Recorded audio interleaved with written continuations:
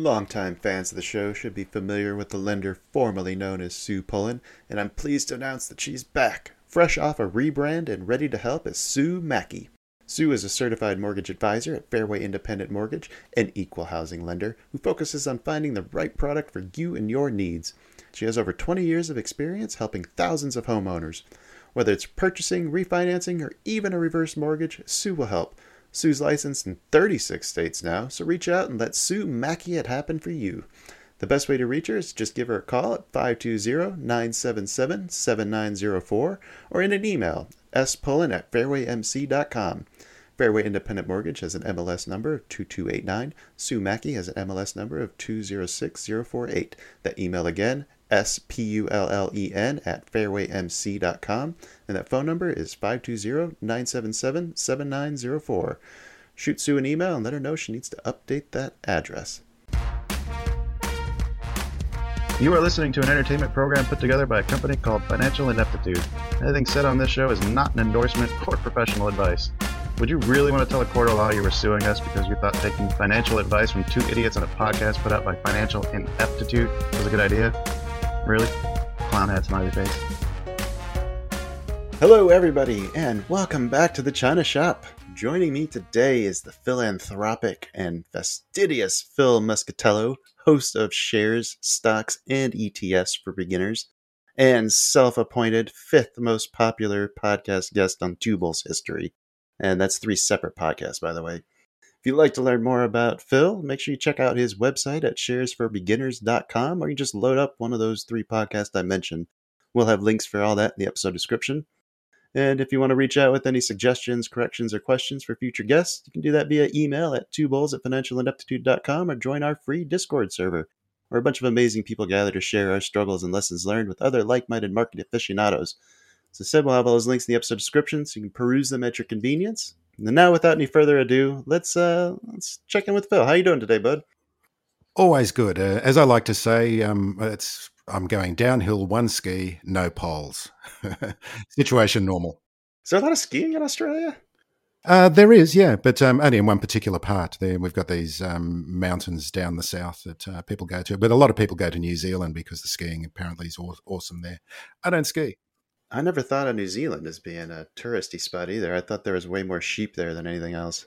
Oh, no, it's an incredible place to go to. Really? Yeah. It's a beautiful, absolutely beautiful country with glaciers and kind of Swiss-style mountain lodges and things like that. No, it's wonderful. Australia has always been on my wish list of places I want to go visit. I wanted to live there at one point, but you get married and somebody has kids in the U.S. and suddenly you can't just leave the States anymore. Yeah, get stuck there. But please come to Sydney and I'll show you the real Sydney. Oh, really? You'll get the tourist stuff, but I can show you the real stuff as well, which is... I don't know if I can hang with Australians anymore. I think maybe 10 years ago I might have been a lot better suited. Oh, don't worry. We don't drink as much as you think. No, okay. Fair we just like to create that impression. What'd you do last night? Well, no, I didn't drink that much. I did trivia at the Bald Rock Hotel. I love trivia. Yeah. Well, we've been going. There's a group of us have been going for well over 10 years now, and has everything kind of gotten back to normal for you guys after COVID? Oh, I think it was pretty normal most of the time. I know everyone in America's got this idea that we were like a prison here in Australia, but let me tell you, here in Sydney, there was lockdowns and so forth, but there was always ways around it. I mean, that local pub that I was at last night had they did takeaways. And there was a park nearby the pub. And during the lockdown, we were just going and getting takeaway beers, hanging in the park, overlooking the harbour and drinking. And some wag said, we were right when we were 15 years old. Drinking outdoors is the way to do it. I know, right? Much better ambiance. I bet that was actually a lot of fun. Yeah, it was great fun. It was absolutely great fun. So, yeah. Don't worry about us down here, down under. Yeah. Okay. So what else have you been up to since we last checked? I think we looked it up before we started. You said it was August of 22. So that's the last time we spoke. Yeah. So most of the people wouldn't remember, but a lot of what I've been doing is laying back in a warm and comfortable Tubal bathtub, soaking in the vibe. So I'd have something to talk about with you, Kyle. I'm a shower guy personally. I do like a good bath every now and then, though. Yeah, yeah. No, well, one of the things that happened was, of course, we were interacting on Twitter and having great fun on Twitter. And I had one of my recent posts go viral. Well, as viral as any of my posts have ever gone. I think I got 5,000 views. Oh, and wow. It did that well?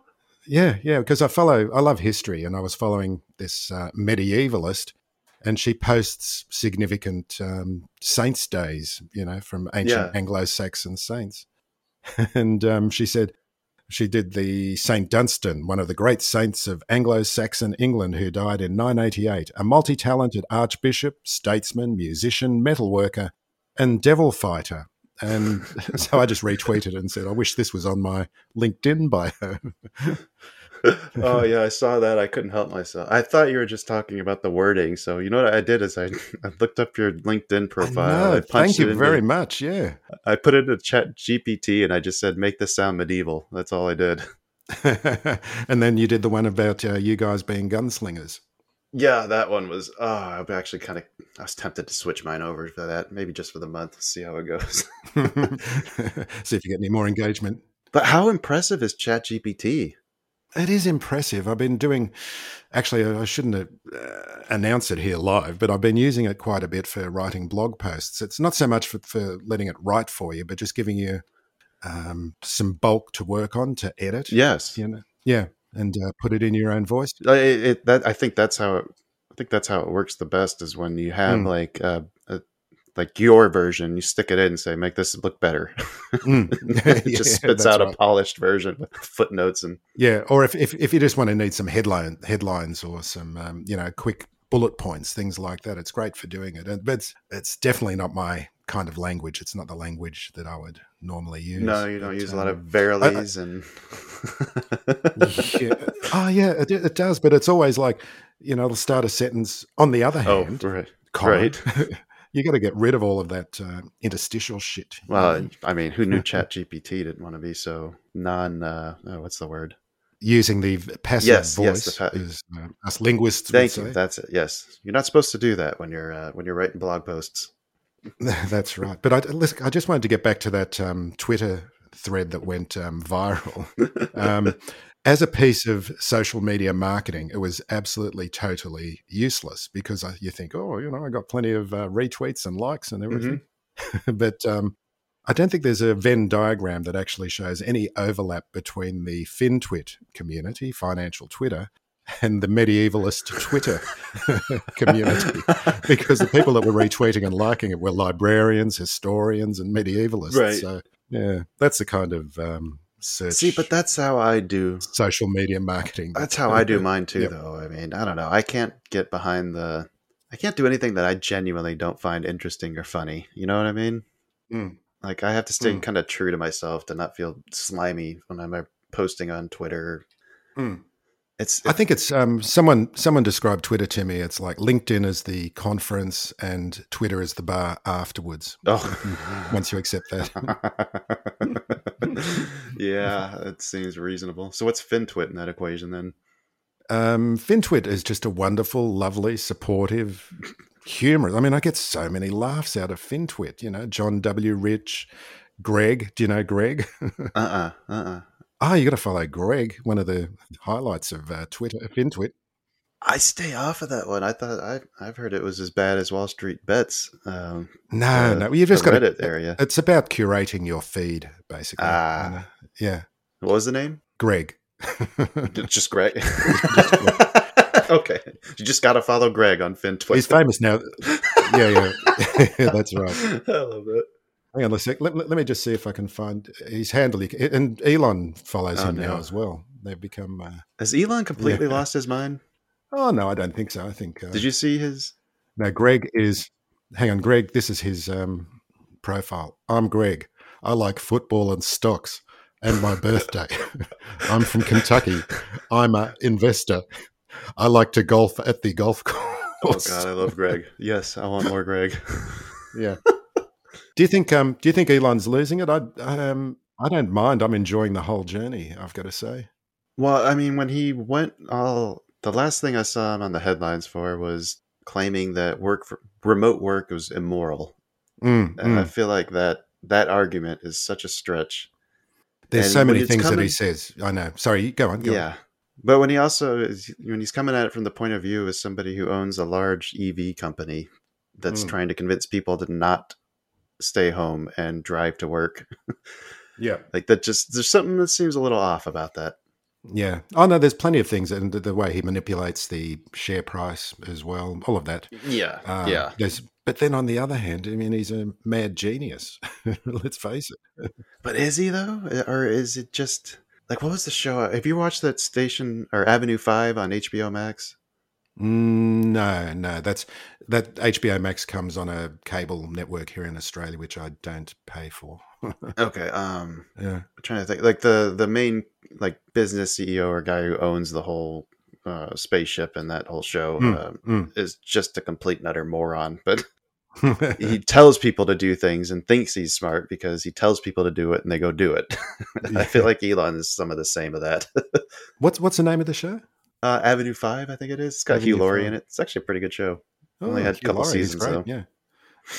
Hugh Laurie, who everyone thinks is American until he opens his mouth and they realize he's English. Oh well, that's because they didn't watch Stephen Fry. That's right, a little bit Bit of Fry and Laurie. Yeah. Yeah. You seem to like a lot of the English comedy. I've heard you mention some other things. And QI you mentioned as well. I Enjoying that love show. QI, Taskmaster with Greg Davies and little Alex Horn. Yeah.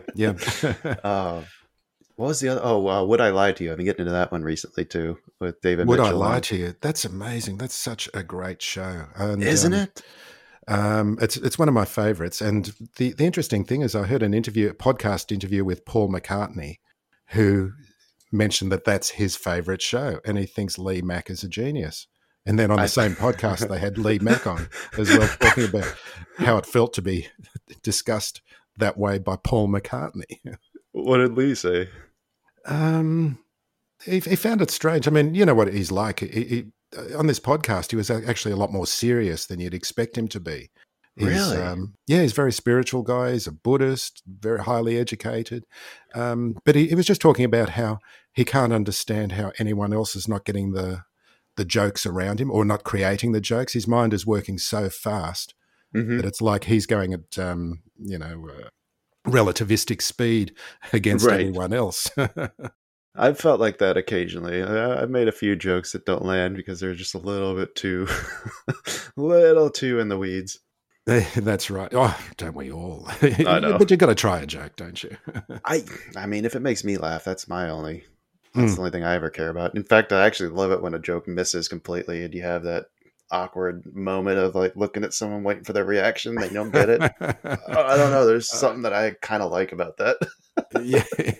Well, I get that with my wife all the time, you know. I do it to her. She's heard that one, yeah. Although a couple of weeks ago I told a joke and she laughed so much at it. And why haven't you ever told me that one before? And, I'd forgotten I knew it. How long have you been married? We got married in 2009, 14 years. Oh, dang. Yeah, we got married in we Italy. We just hit 10 this year. Wow, congratulations. Yeah, thank you. Neither of us even know when our anniversary is. I think one of our kids texts us every now and then to let us know. Incurable romantics, obviously. Right? I've just never been big on dates. Oh, that's plus weird. It's lucky for me that we get along so well because we both work from home now, so we see each other constantly. Same here, basically. Yeah, we both work from home. Did I tell you I was in the military? You did, yeah. And because this is when I wanted, getting to the military theme, I wanted to talk about Eric Smolinski, and I was going to ask you about your military. Before we do that real quick, I just wanted to say something about relationships in the military. Okay, yep. Okay, so relationships in the military. Yeah, so because you're constantly going on deployment a lot, the divorce rate when people get out of the military actually skyrockets because you're not used to like being around the person that you've married for the last 20 years, like constantly. Yeah. Oh, well, I could well imagine. Like you almost have to completely learn how to live together again. Well, that's part of the theme of that American Sniper book and movie, isn't it? Oh, I don't know that I've seen that. Is that haven't you? Yeah. Well, yeah, I think so. Yeah. All right. I've seen it pop up, but I just never picked it up. Anyway, sorry, what Yeah. were you saying about Eric?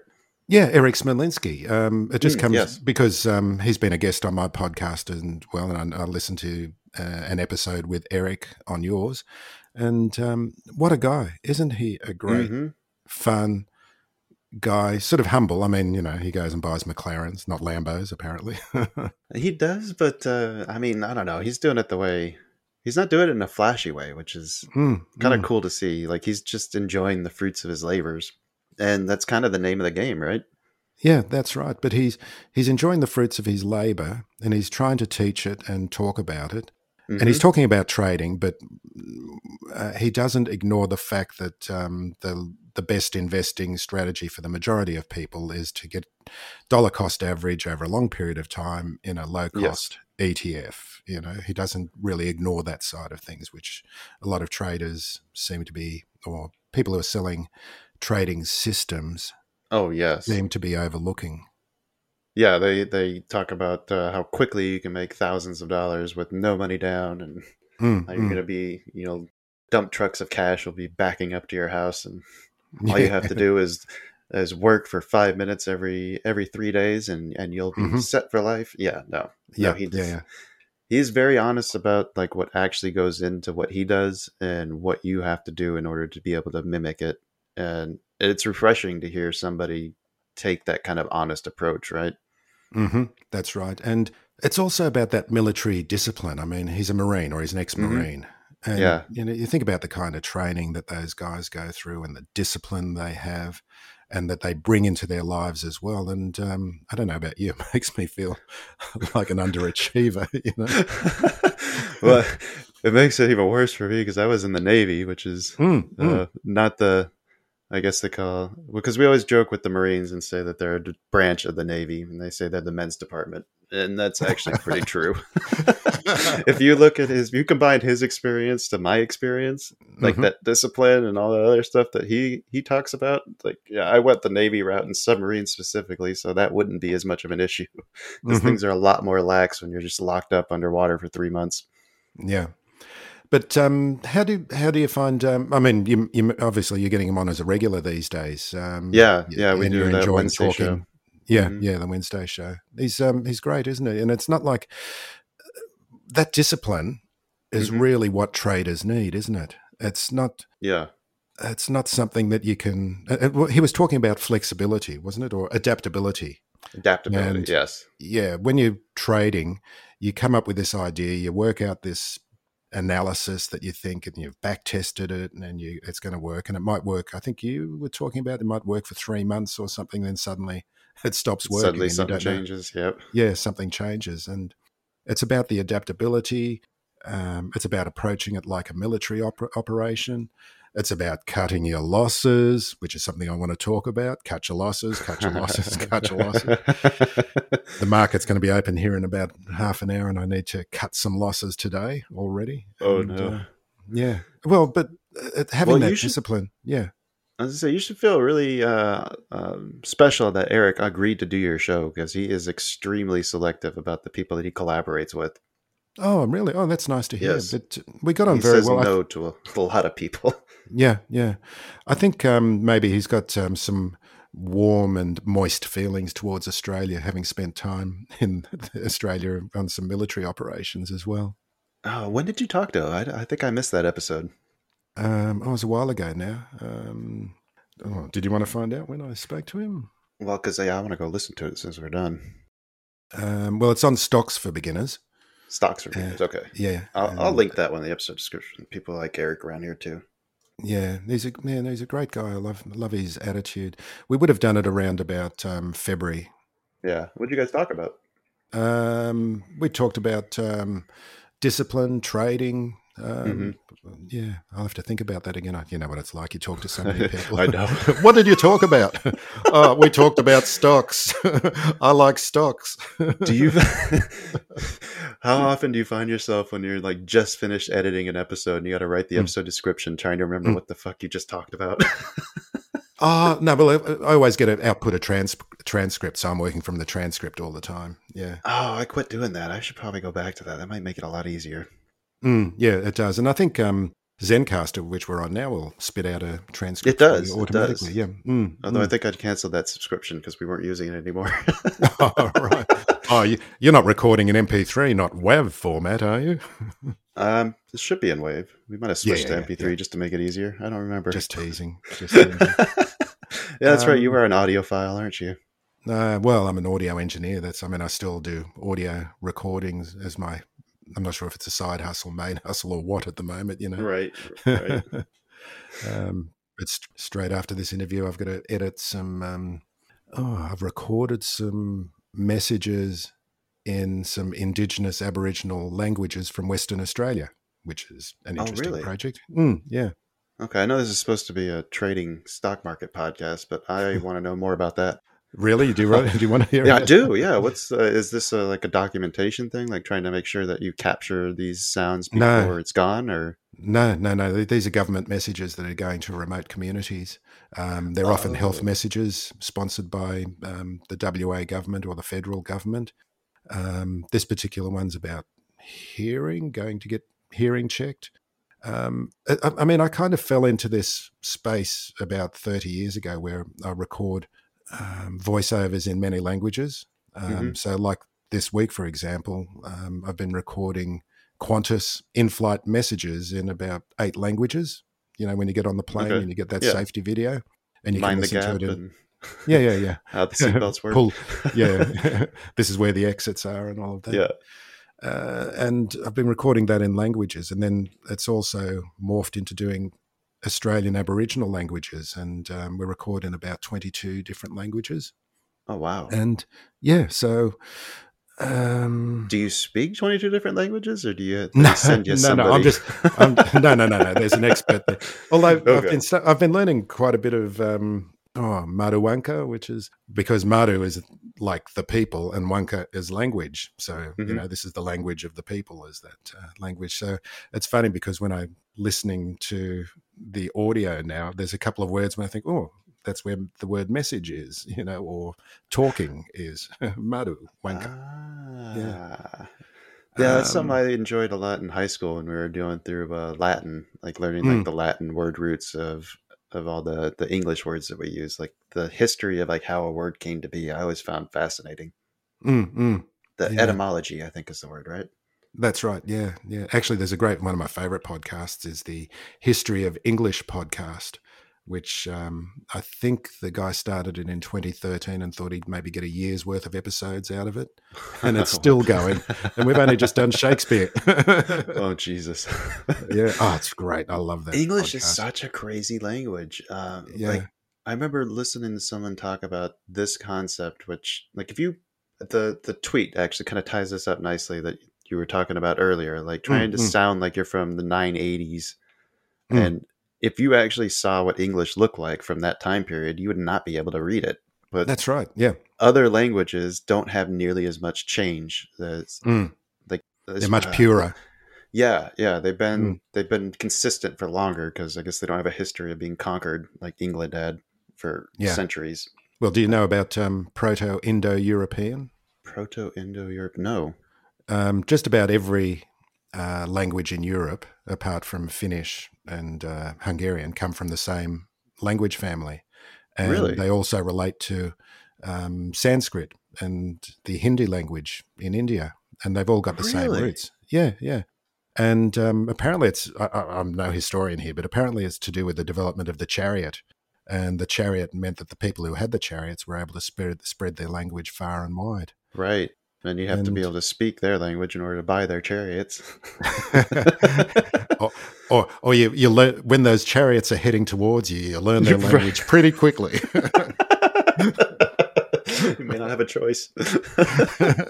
Yeah. I'll speak Proto-Indo-European. And but when they hit Europe and they hit the Carpathian Mountains, some of the chariot riders went north, and that's where the Germanic languages developed from, and some went south, and that's where the Greek and Latin languages developed from.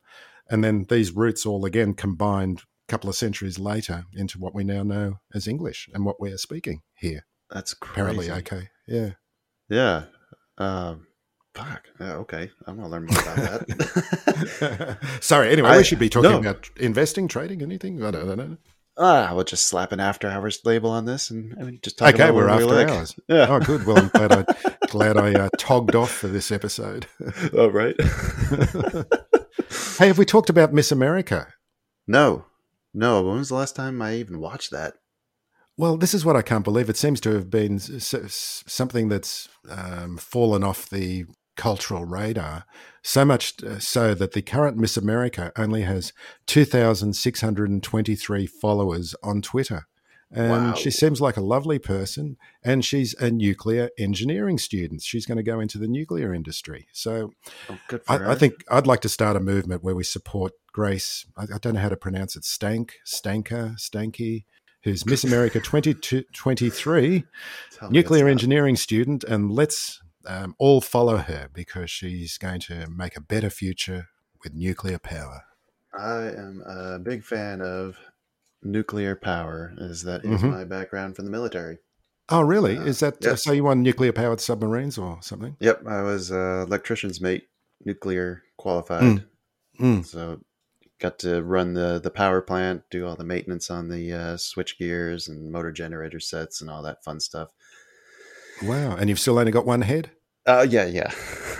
Actually, when you're underway, like we still have dosimeters that you use to like monitor your exposure, but you get significantly less radiation exposure underway than you do when you're in port. Oh, that's because the cosmic background radiation is so strong that with the ocean shielding you from that, like instead of like you get exposed to like 200 to 300 milliram or something like in a month outside, and under the sub, like we were getting maybe 4 to 5 milliram.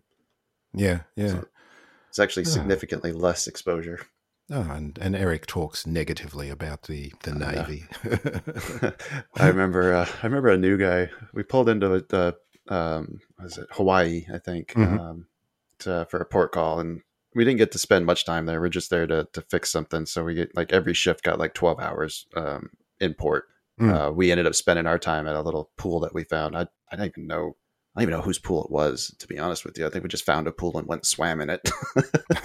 But I came back and I was you're the sunburned. Military. You could go wherever the fuck you want. Right. But I got back to the boat. I was so sunburned. And this newer guy is a radioman. Call them coners because they're in the front of the boat, the cone of the ship. And he asked me if I got a little sun while I was out on port call. I was like, no.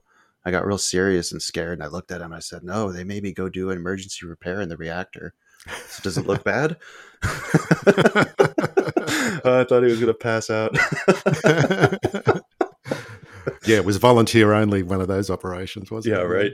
We need a volunteer. We may not come back. Oh, look at his face. Oh, is it bad? Gracie. Okay. So, yes, I am giving her a follow right now. And if we can spread the word.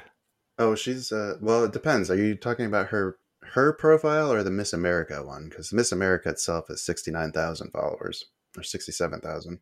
No, I'm talking about her personal following. Oh, well, yeah, crap. Grace. I got to find that one. STANKE, Miss America 2023. That's actually the name of the escape hoods that you wear when you're trying to abandon a submarine in an emergency. It's a stanky hood you put on. Maybe she's a joke. I've been fooled all along. Well, I think Miss America kind of died off because wasn't like Trump like the biggest sponsor of that for the longest time? And I thought he was Miss Universe. Oh, I think you're right. Okay. Was he Miss Universe? Yeah, you're right. Yeah. I mean, it's got to be bigger. It's got to be the whole universe, not just Earth when it comes to Donald. Yeah, that's pretty self-centered of us to assume that we're the center of the universe. That's right. We need the beauties from Beetlejuice to come and compete as well. Oh, God, I love that you know that star. Well, it was a movie. I was just in my mind. I was reaching around for a star. Beetlejuice. Yeah. Oh man. So Sirius. Yes, that's the North Star, isn't it? The brightest star in the sky, I believe. Which one's the North Star? Oh, that's Polaris. Polaris. Yeah, that's right. Yeah. I got a telescope one year for Christmas, and man, the joy of finding Jupiter for the first time and actually like seeing the moons. And I don't know if you saw, but actually we had the Northern Lights visible down here. Like we're in the middle of Illinois, That far south. Wow. It was supposedly visible all the way down to like Alabama. There was like a major solar storm about a month ago. Yeah, no, didn't hear I about stayed that. up to try to see it. I didn't see shit. I didn't. Yeah. I didn't stay up all Too night. much Though. light pollution, or I don't know if it was that. Like it just looked brighter and to the north mm-hmm. than usual.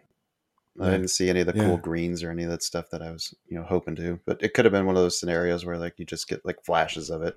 Yeah, that's right. Like anytime they talk about meteor showers, you go out looking like you're going to see a bunch of cool shit, and it's like a streak every 5 minutes. Like that's a good one. Yeah. Yeah. Well, we get I think. Do you get the Leonid showers? Is that in the northern hemisphere as well? I'm not sure. Do we get the same meteor showers in the southern hemisphere? I don't see why we wouldn't. Would I think they might.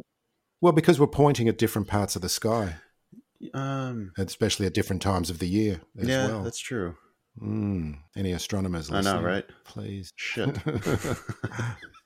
I'm not going into that rabbit hole. Yeah, they're a fast crowd. I know, right? Mm-hmm. Longtime fans of the show should be familiar with the lender formerly known as Sue Pullen, and I'm pleased to announce that she's back, fresh off a rebrand and ready to help as Sue Mackey. Sue is a certified mortgage advisor at Fairway Independent Mortgage, an equal housing lender who focuses on finding the right product for you and your needs. She has over 20 years of experience helping thousands of homeowners. Whether it's purchasing, refinancing, or even a reverse mortgage, Sue will help. Sue's licensed in 36 states now, so reach out and let Sue Mackey it happen for you. The best way to reach her is to just give her a call at 520-977-7904 or in an email, spullen@fairwaymc.com. Fairway Independent Mortgage has an MLS number of 2289. Sue Mackey has an MLS number of 206048. That email again, spullen@fairwaymc.com, and that phone number is 520-977-7904. Shoot Sue an email and let her know she needs to update that address. What else has been going on? Well, I've been, I wouldn't say trading, but I have been working with a new, system's the wrong word, methodology, I guess you'd call it. On the Australian version of the podcast, just to clarify, I've got Shares for Beginners, which is targeted at Australia, and then Stocks for Beginners, which is targeted to everywhere else in the world and the universe, hopefully. Yeah, that's the one that's eaten into our market share. Oh, yeah. I know we're such fierce competitors, obviously. I know. And yeah, anyway, there's been this guest. He's been on the podcast for a long time, Tony Kynaston, and he's got it's called QAV, Quality at Value. And I hate to call it a system. It's a methodology. I mean, he's not actually making money out of it because he's made so much money and he's just kind of semi-retired playing golf. He owns racehorses and things like that. But he wants to share what he's done. And one of his mates is a podcaster, and they started doing a podcast together where he's teaching his method. And it's basically to do with a value investing and fundamental analysis. And it's this long spreadsheet. I think there's about 20 columns in it, and it's weighting certain factors in the valuation of a company. And then there's a stop loss as well, like it's a 10%. If it drops 10%, you're just out straight away for risk management. Or if the stock is commodity based, if the commodity becomes a sell, then you sell out of the stock because, as commodity based businesses are always. Yeah, because they're always at the mercy of the underlying commodity affecting their share price. Anyway, so there's the full-blown version, and actually it's one of my affiliate marketing partners. And so a lot of listeners, and I've met some listeners who've listened to my podcast and then they've gone over to QAV because it's very sensible. And a lot of the people now are much better at spreadsheets than Tony ever was. So there's this community who are working on this spreadsheet. Right. But that's the full-blown version, the club version, but they've got a light version now as well. And because I don't have the time, between doing recordings, podcasting, and, just trying to keep bread on the table and the roof over our heads. I know, right? I don't have time to do the kind of research that's required to do this. So the light version means that they basically give you an email and say, okay, this is on the buy list, this is on the sell list, and you just start working it. And I didn't think it was going to be like trading, but it is a little bit like trading because the market's been a little bit up and down recently, and there've been a lot of stop losses triggered. So you've got to try and build up basically a portfolio of about 15 to 20 stocks, Mm-hmm. which you hold on to, and then slowly, we treat it like weeding the garden. If something's not going well, you take it out and replace it with something else until you end up with a portfolio of stocks that you're happy to do. So at the That's moment, something Buffett talks about a lot. I think it was Buffett when he talks about weeding your mm, portfolio out. Like so many mm, people cut the roses and try mm, to keep the weeds. yeah. So it's been really good to be able to work with this discipline. And Mm-hmm. I think we've only got 6 stocks in our portfolio at the moment because so many have become sells. Mm. But one of them, and one started running, and I think it's still up 60%. Is it And, Nvidia? and no, it's a gold. It's an Aussie gold mine. They're all Aussie Ah. shares, although Oh, they are okay. working. Okay. They are working on making a US based version of this system, which hopefully we can introduce within the year as well, which is very interesting. Oh, that'd be really cool. Yeah. I'd be They'd interested be in. I don't know using this. much about value investing or fundamental analysis. I've focused mostly on technical over the last 3 years. Yes, yeah, that's right. There is one technical indicator that they used, and I may have mentioned this on the last time I was on the podcast, but it's basically, if I can describe something that's visual in Mm-hmm. words, it's a 5-year chart on a monthly time, Okay. not daily, not 5 minutes, but monthly. And basically you draw, like if the stock's gone down, you draw the line between the 2 highest points. Yeah. And when it crosses that line upward, that means, well, it's possibly a buy. And then the opposite as well on the sell side of things. Yeah. So anyway, getting It's back to just that. trend lines and Yeah. support resistances. Yeah. You can do that on any time frame too. By the way, markets are fractals, so those Yep. same patterns and those same support resistance, they become less strong the more dialed in to the time Ooh. frame you become. Like a 5-minute trend line is not going to be nearly as strong Mm. as a monthly, but Mm. makes sense to Can you say fractal? fractal. Yeah, Can you say I did. fractal again? Fractal. That means that the same I when you like look that. at a monthly chart and you see a pattern on there, you can Yeah. zoom in on one candle and see the same patterns and see them play out and interact the same way. Mm-hmm. I know. Markets are just like, what is that? That's chaos theory, isn't it? Yeah, I mean, what do they say? Yeah, there was a book about the butterfly wings in the Amazon. Can start a hurricane in the Atlantic, and but and that's the thing. It's like everything from the smallest, when you're looking at something at the smallest level to the greatest level. What's it like? Algae's got the same structure as trees, for example. Mm. Anyway, we shouldn't get too much into that. Well, a little. You had me We're just hooked. enjoying chatting so much that I was interested. anyway. But so yeah, I've been using that, but it's just been great to have that support and discipline. And I'm sorry, I was going to say with this one stock that ran, I think it's up 60%. It's sort of like, well, should we be selling? And the answer I got back is, well, why would you bench Michael Jordan? Right. And I think that's one of the things, and it's for traders as well. You've got to let your winners run. Is that the case with trading as well? That seems to be one of the... Well, I think that new traders have a tendency to aim for home runs too much. And I went through this myself where they shoot for the fences, they shoot for the stars, they don't pay themselves. And then you end up getting what's called upstuck, where you were up $300 and then it comes back down to $200 in profit. And then you thought, in your head, you're thinking, I'm down 100. Then you don't want to sell because you had 300 and you want to get that back. So you tell yourself, oh, I'll sell it when it gets back to 300. And then what ends up happening is it goes back up there and you don't sell it because why would you sell it? It's going up. Eventually, you end up turning what is a nice win into usually a full loss because it just ends up reversing on you and you refuse to take profit because you're constantly thinking about what you could have had, not what you can get now. Yeah. And that's part of it, is the psychology, isn't it?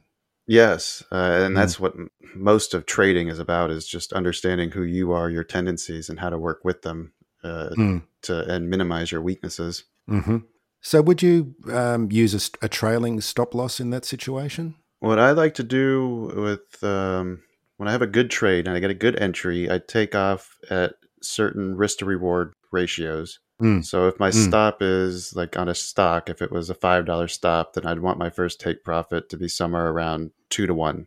So $10 profit.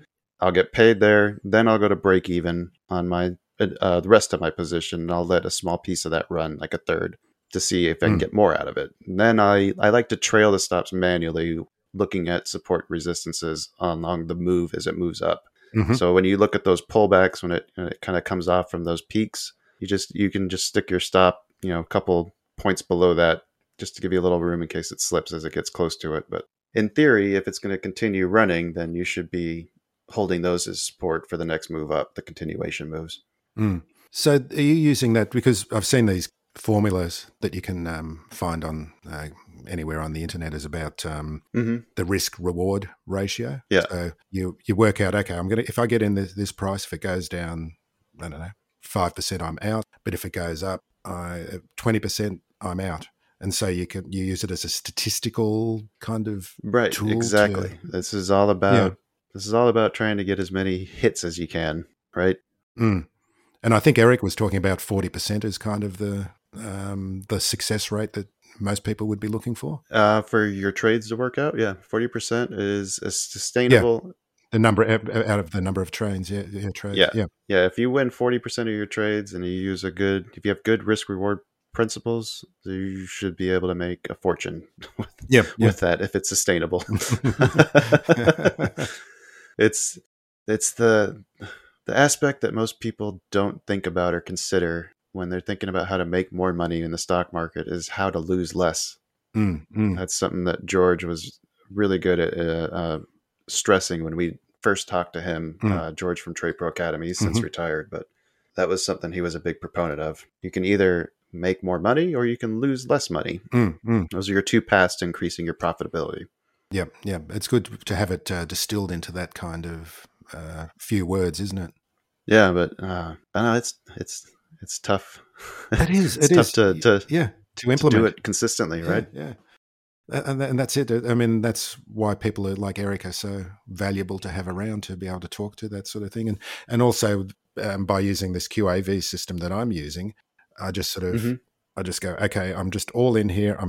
This is not my whole portfolio, and this is the other important thing is you don't put your whole portfolio into something to try out. You've got your long-term ETFs, dividend reinvestment, blah, blah. Yep. And you try it out with some, but just to try this out and I really have taken the emotion out of it, I feel now, because Really? Well, it's about trust. And I really trust Tony Kynaston because, first of all, he's not doing this to make any money. He's just doing it because, there's only so much time you can spend golfing and playing with your racehorses. Right. Yeah.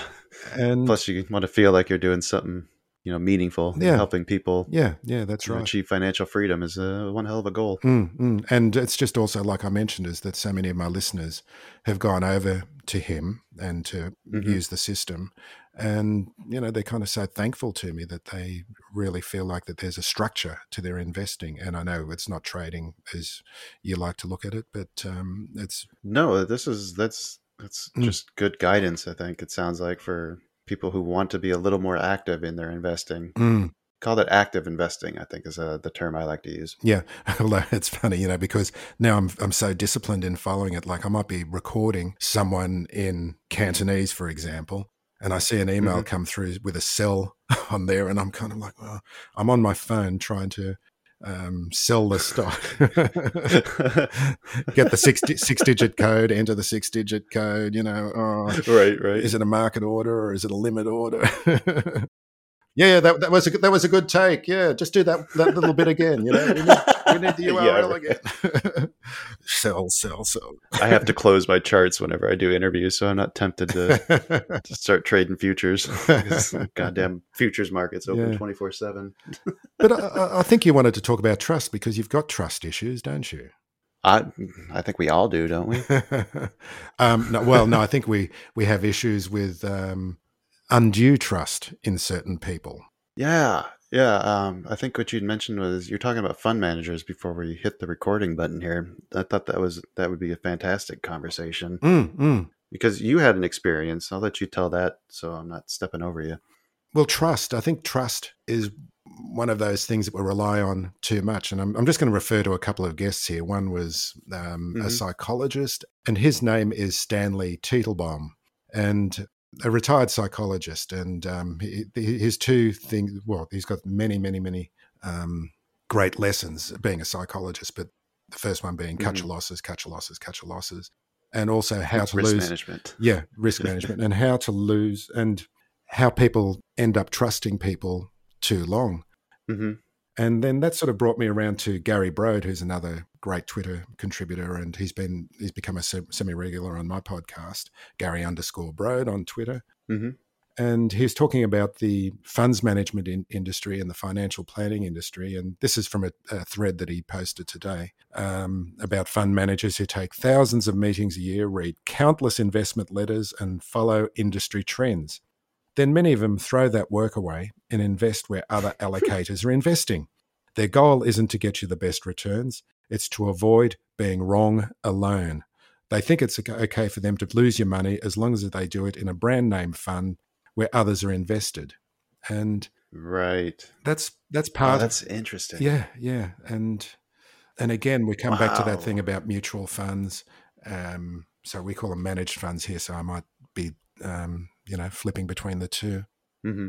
And the way people invest, and then the way financial planners will be helping you to invest. Now, some financial planners are great, and they can help you curate some great stocks to be in and great investments. Yep. But others are just, they're there for is to take your phone call when the market's going down, and you to say to them, well, just hang in there. The market will improve. The market always improves, rather than having anything to do with actively managing the money.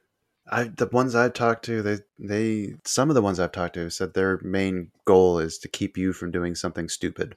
I know. Yeah. And I think that's what they want. They want you to just stay calm. Mm-hmm. It's the long haul. Don't make rash decisions just because the market's going down today. If you've got 20 years on your horizon, then you don't need to be selling out now.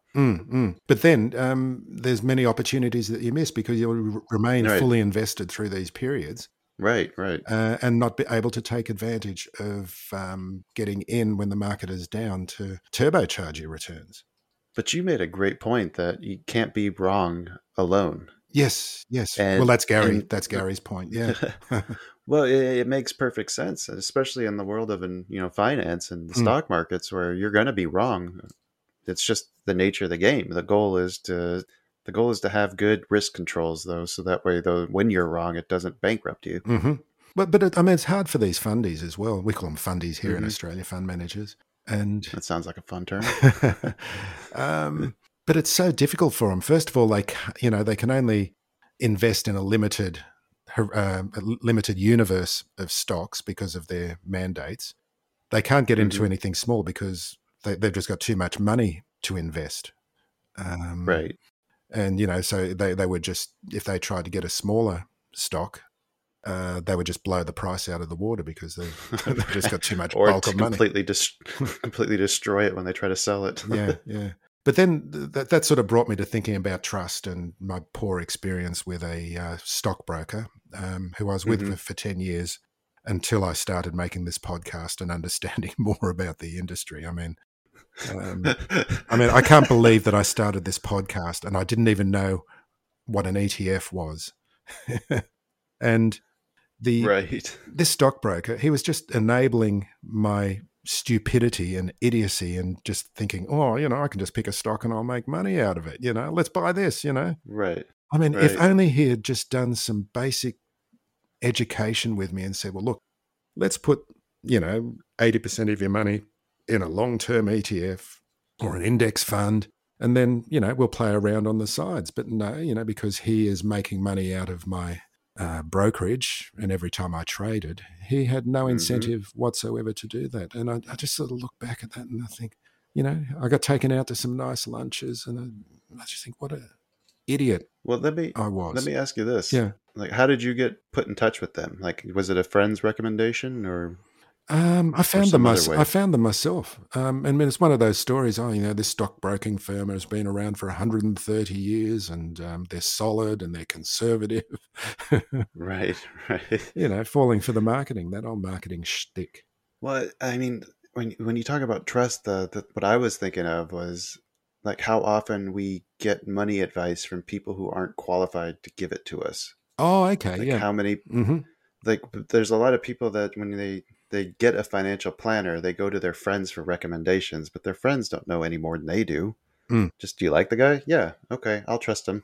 That's the amount of research that people do. It's kind of insane to me, but I mean, it just speaks to our ignorance. I mean, like, I wasn't too far removed from making mistakes like that. Like, probably not probably much more recent than 15 years in my case. Yeah. It's I think this is, for me, this is one of the areas that robo-advice, which is a terrible name, by the way. It's really just online investment advice is really the term, but that kind of is meaningless. I think they've got to work out a marketing, with a marketing team, what the best term is. However, you can now go and just punch in a few figures about yourself and what you like and your stage in life and all of that, and it'll spit out a low-cost portfolio for you. Mm-hmm. And it's, again, it's like you like someone. I went through this exercise with my mother late last year, where her financial planner, who she's been with for years, she loves him. He's a lovely man. He comes around and talks to her and tells her what he's been doing. And he retired. And so it went to another financial planner where they had to reissue all of the details about the investments. But more importantly is the cost of managing those investments. And now that, of course, armed with a bit more knowledge, I would say to him, well, how can we get the costs down? And while we would have liked to have taken it away and maybe, managed ourselves, that would never have flown with my mother. We were able to negotiate, because when you've got a financial planner, there's 3 sets of fees that are involved here in Australia. I mean, it's most probably going to be something very similar in the States. But we were able to reduce the fees of each of those levels to the state where it was like 2% a year previously, for being invested in quite high risk investments, I might add. That's massive. Yeah. Whereas now it's under 1%. And, at least they look after a lot of things that, we don't have to worry about, like the social security or the pension that she gets and things like that. Anyway, but again, that's the story about trust. Oh, and the point about robo-advice is that I was able in this situation to have a company who have sponsored my podcast and have been on the podcast, a robo-advice company. They give free appraisals of portfolios. And so they were able to help me to arm myself in terms of what I needed to talk to with the financial advisor. And again, this is where the trust comes into it, doesn't it? Is that people aren't lucky like us, so we can talk to experts in the investment field to help us out this way. Right. And again, they fall back onto that trust thing where they trust someone, or they think this is a nice guy, or this person dresses beautifully, I'll go with them. And I think it's just really, with the plethora of podcasts and YouTube videos and blogs and so forth about investing, if you're interested, I know not everyone's interested, you can't be interested all the time, but you would presume that people who are listening to our podcast are mildly interested in this space. Right. That they can educate themselves so they don't have to lean on blind trust. One of the coolest things I think somebody told us, and we're talking about how to pick a good financial planner, like some of the things, red flags to watch out for. The number one thing he said was how happy their secretary is, or the person that greets you, the receptionist. Does she look like she's enjoying her job, or does she hate it there? And then also, if Mad Money's playing on the screens, then you definitely don't want to go there.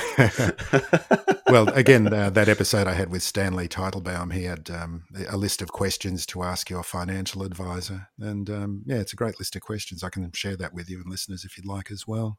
Yeah, please. Yeah, remind me to do that right now. No, okay. What was the name of the episode? Well, there's 2. It's the first one with Teitelbaum. Anyway, I can send you the blog post. Yeah, if you send me that, then I'll get it in the episode description so people can check it out. Yeah. Getting up to the end here. You got anything else we should touch on before we wrap up? Perhaps we should talk about that negative Apple Podcasts review, because I know we're at the end of this episode. We're going to ask people to like and review and everything. And first of all, did you realize how hard it is to leave a review on Apple Podcasts? Oh my God, it's such a pain in the ass. I ask all my guests to leave a review, and then they're like, how do I do that? I'm like, fuck, I don't know how to tell you that. That's terrible. I didn't know until a couple of weeks ago, and then I was trying to work it out, because when you have a negative review, of course you... Wait, you got a negative review, or we did? No, I got a negative review. And it was, first of all, I had someone who was selling a trading system, Simon Ree. You might be interested in him on the podcast. But the listener was very miffed that I was promoting something like trading to beginner investors. And I understand that point, but I think that people just need to be introduced more to all of the availability and the whole way that the markets work. It's like why I talk about fixed income so much, which I think might bore people, but I find it fascinating that there's this whole other market out there that nobody even hears about, which is 10 times larger or more than equity markets and has so much influence on it. Right? Just even being aware of that is very valuable information. Well, and then the other thing I would say to that is something that Eric talks about a lot. Why limit yourself? Like, learn. I mean, there may be some things that maybe you want to incorporate in the way that you pick your investments. That's right. Just maybe because learn a little technical analysis so you can get some better entries or be better informed about when to exit. That's right, because I'm not. I don't subscribe to the religious wars between fundamental and technical analysis. Me neither. I think there's a place for both. There's a place for both, and it's really interesting and fascinating to talk about. And I think Eric was talking about candles as well. And like, there's a whole discipline of candles, and then there's a whole discipline of patterns, and it's just. I mean, I know people think of it like reading the tea leaves, and it's not going to predict anything in the future, but it is such a great way to visualize the market. It takes everything out of it, and just even being able to look at a chart and say, oh, this stock is in a downtrend. It hasn't reversed yet. Don't buy. Whereas when you first come into the market, you're thinking, oh, this stock's down 50%. It must be a buy. Right. Yeah. It's got to go back up, right? Yeah, it's got to go back up. It's just there. Oh, yeah. One of the most fascinating things that I think learned in my journey was just how much emotions actually drive markets. The emotional aspect of it. The markets run on emotions. That's just how it works. It is. It's emotion. Well, it's emotions, but a lot of the weight of the big money. I was talking to a guest a couple of weeks ago about this, because there was one particular stock that I had a holding in, and it came up with an earnings upgrade, and it was a cracker of an earnings upgrade. And as we're talking about it, in a situation like this, the market opened and we said, okay, it's going to be up a huge amount today. And we looked at it and it was flat. It hadn't moved an inch. And I don't think that was psychology. I think in that particular case, first of all, the expectations. The expectations, there was an expectation that was going to be coming, because it was a steel stock. So any idiot can see that the price of steel had been going up for a long time, even though and it had since reversed in that time as well. So there was anyone who was holding it, they might say, okay, we're going to hold on for a little while, but they're not going to buy any new positions in it, because they know that the price of the steel, the underlying commodity that we spoke about before, was going down. And so you can see that it isn't just psychology, but even knowing that kind of information, rather than being the idiot goes, oh, it's had a really good earnings upgrade. Let's go and buy it. I was just talking to my mom the other day. She was asking me if I thought the markets were going to crash. She talked to the guy who used to manage her money, and he said he had moved all his stuff out of the markets because the crash is coming, and somebody else is telling her that. And I said, the more people that tell you the markets are going to crash, the less likely it is to happen. Because if everybody's already sold, who's left to sell? Once you sell, you're a buyer now. Once you buy, you're a seller. Because that's where your money is. That's the next thing you have to do. And that's how those earnings reports like that. Everyone gets excited about something where they think it's going to blow out. They all buy it beforehand. There's no one left to buy it. Who's going to buy it now?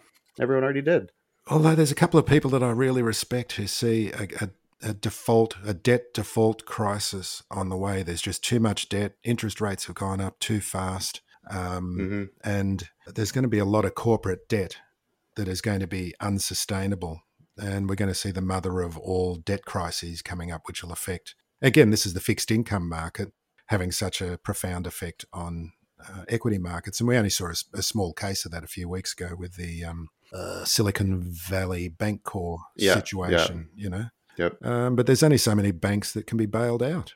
Right, especially of that size. The US government just doesn't have that amount of dosh. And Jamie Dimon, he might want to acquire all of them, but, he's not going to be able to get all of them, let's face it, I hope not. The last thing we need is JP Morgan running the country. Well, don't they already? I mean... Isn't there a nexus between at least they're not Wall HSBC. Street and... Yeah. investment banks and the US government and Treasury. And I enjoyed your conversation about Janet Yellen because it's true. It's just, I mean, what are you people doing over there? Who are your elected officials? We've got easily 5 more days than she said in the worst case scenario by my calculations. I don't care. Get it done. Get it done. Yeah. Jesus Christ. Yeah. Also, I don't understand how that whole budget thing works either. Like, you planned the budget. Didn't you already know what you were going to spend? Why wasn't the debt limit raised then? Mm-hmm. Or is this all the overages? Yeah. I don't know. But I think the idea that there's going to be a crisis coming if the debt limit is not passed by June 1st. I think that's a bit. Oh God, yeah. I think there's definite weight to that, but I can't imagine. No, I don't think there is. I don't think there is weight to that at all. I mean, I'm just a little guy here in Sydney, but let me give you my expert view on this. I'm saying if they don't pass it, there could be some major problems. But I don't think there would be even major problems if they didn't pass it. No, I beg to differ, Kyle. Why is that? Well, this is what I'm reading, again on FinTwit, is that the US government is receiving about $300 billion a month in taxes. The debt is something like the interest on the debt is $60 to $70 billion a month. So the debt can still be paid. They can slow down government a bit for a while and work out what they're doing. And to me, it seems like what they're arguing about is a slowdown in the rate of increase in government expenditure over 10 years. It's not like they're asking, was it Kevin McCarthy is asking for wholesale cuts in government budgets. It seems like, no, well, let's just slow down the pace of increase of government spending. And I know there's a political divide here as well. And, I don't want to get into that. As long as we rag on both sides equally, that's, I think we can maintain our bipartisanship. Oh, well, that's right. Just, you have to make fun of everybody. That's right. Yeah. Equal opportunity fun making. Exactly. No, that's a good point, because I do remember that being buried in that whole thing that Janet was talking about. It was like, we might be in trouble come June, but if we can make it through June, then there's incomes coming in July. Basically, the U.S. is paycheck to paycheck right now. Yeah, that's right. Like the rest of the constituents. But still, I mean, the U.S. government has got $30 trillion in debt and a $1 trillion budget deficit. I mean, they're just sort of. But we also just print money too, so I don't know how that fucking works either. Well, that's how they create money. That's where money is created. You got to get some fixed income people on the podcast. It's so interesting to find out about how this works. I am afraid to dive into. I don't know if I need another thing to another rabbit hole to fall into. Yes, exactly. I got to do an options deep dive next. Still, yeah. Oh, they're so fascinating, options. Oh man, yeah, the option to lose money quickly. The history of options, even just the history of options, going back to the ancient Greeks and options over crops. It's. Well, wait, really? They're actually more like futures contracts than options. But to me, they seem to be very close. I don't know. Maybe I'm just being an idiot again here. But it's just the idea that a farmer might have a crop coming, and a speculator will come in from the big city and say, "Well, look, here's what was the ancient Roman coin, denarii or something? Here's 500 denarii for your crop that I will take delivery of." And that speculator thinks, I can see a shortage coming up at harvest time. Right.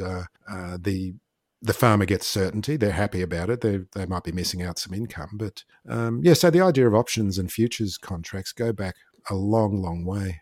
Well, that's interesting, because that's kind of the whole point of futures, isn't it? Or wasn't that like the original purpose of like our futures market was for the people who own their businesses to be able to have cost certainty and be able to sell their things into the future? Well, I think it's the Chicago Board of Exchange's actual reason for existence there in Illinois. Right. Yep, up in Chicago. Mm-hmm. Yeah, I've stood in front of the bull. Oh, have you? I must come over. Strong testicles. Must come over there. I haven't. Speaking of which, I was with your manscaping promo code. I tried the promo code and didn't work. What is it again? Wait, what? 2 balls? Not 2 balls. Two balls. Oh, that was my mistake. Yeah. BULL. I don't know. I was just thinking manscaping. It just seemed to fit in there. Oh man, their products are really good. I was so surprised. I thought for sure it was going to be kind of a lark, but I actually really enjoy the stuff they sent me. Should we wind this up, because I need to get back to my broker now, because we've closed a position. Now we need to work out what we're going to open. That's exciting. All right, folks. Well, unfortunately, we have come to the end of our time with Phil, but it's okay. You can check out one of his many beginner podcasts, or you can check out his website, sharesforbeginners.com. Make sure we have all those links in the episode description. Be back soon with another exciting episode, but in the meantime, pretend this is Thunderdome and your rating will determine which bull leaves. And I'd also like to end this episode in the traditional Aussie farewell. Fuck off, you. But you were also going to say, don't forget to rate and review the podcast and like and share, because we need your help. If you like what you listen, I mean, if you're still listening at this point, you must have gotten something out of it. I hope so. Am I wrong? Either that or you're a glutton for punishment. That's right. And we were going to talk about the Nutbush as well, but well, I don't know. But Tina Turner, R.I.P. Tina Turner, gives us a reason to do it again. Yeah, that's right. R.I.P. Tina Turner. And Nutbush City Limits. Not many people in the States know, but you can see the dance on Twitter. It's almost Australia's national dance. So there's many sad. I know you say Aussies. It's Aussies. Aussies. Yeah. Aussies. No, not Aussies. Now, is Nutbush have anything to do with Nutella? No, nothing at all. I think it's just the little town that Anime Bullock, who became Tina Turner, came from. Oh, I didn't know she was Aussie. Are you fucking with me? You dick. Yeah, Sydney, Alabama. Yeah, okay, fair enough. All right, I think that's a good spot to end this. Say goodbye to your credit card rewards. Greedy corporate mega stores, led by Walmart and Target, are pushing for a law in Congress to take away your hard-earned cash back and travel points to line their pockets. The Durbin-Marshall credit card bill would enact harmful credit card routing mandates that would end credit card rewards as we know it. If you love your credit card rewards, tell your lawmakers, hands off my rewards. Tell them to oppose the Durbin-Marshall credit card bill.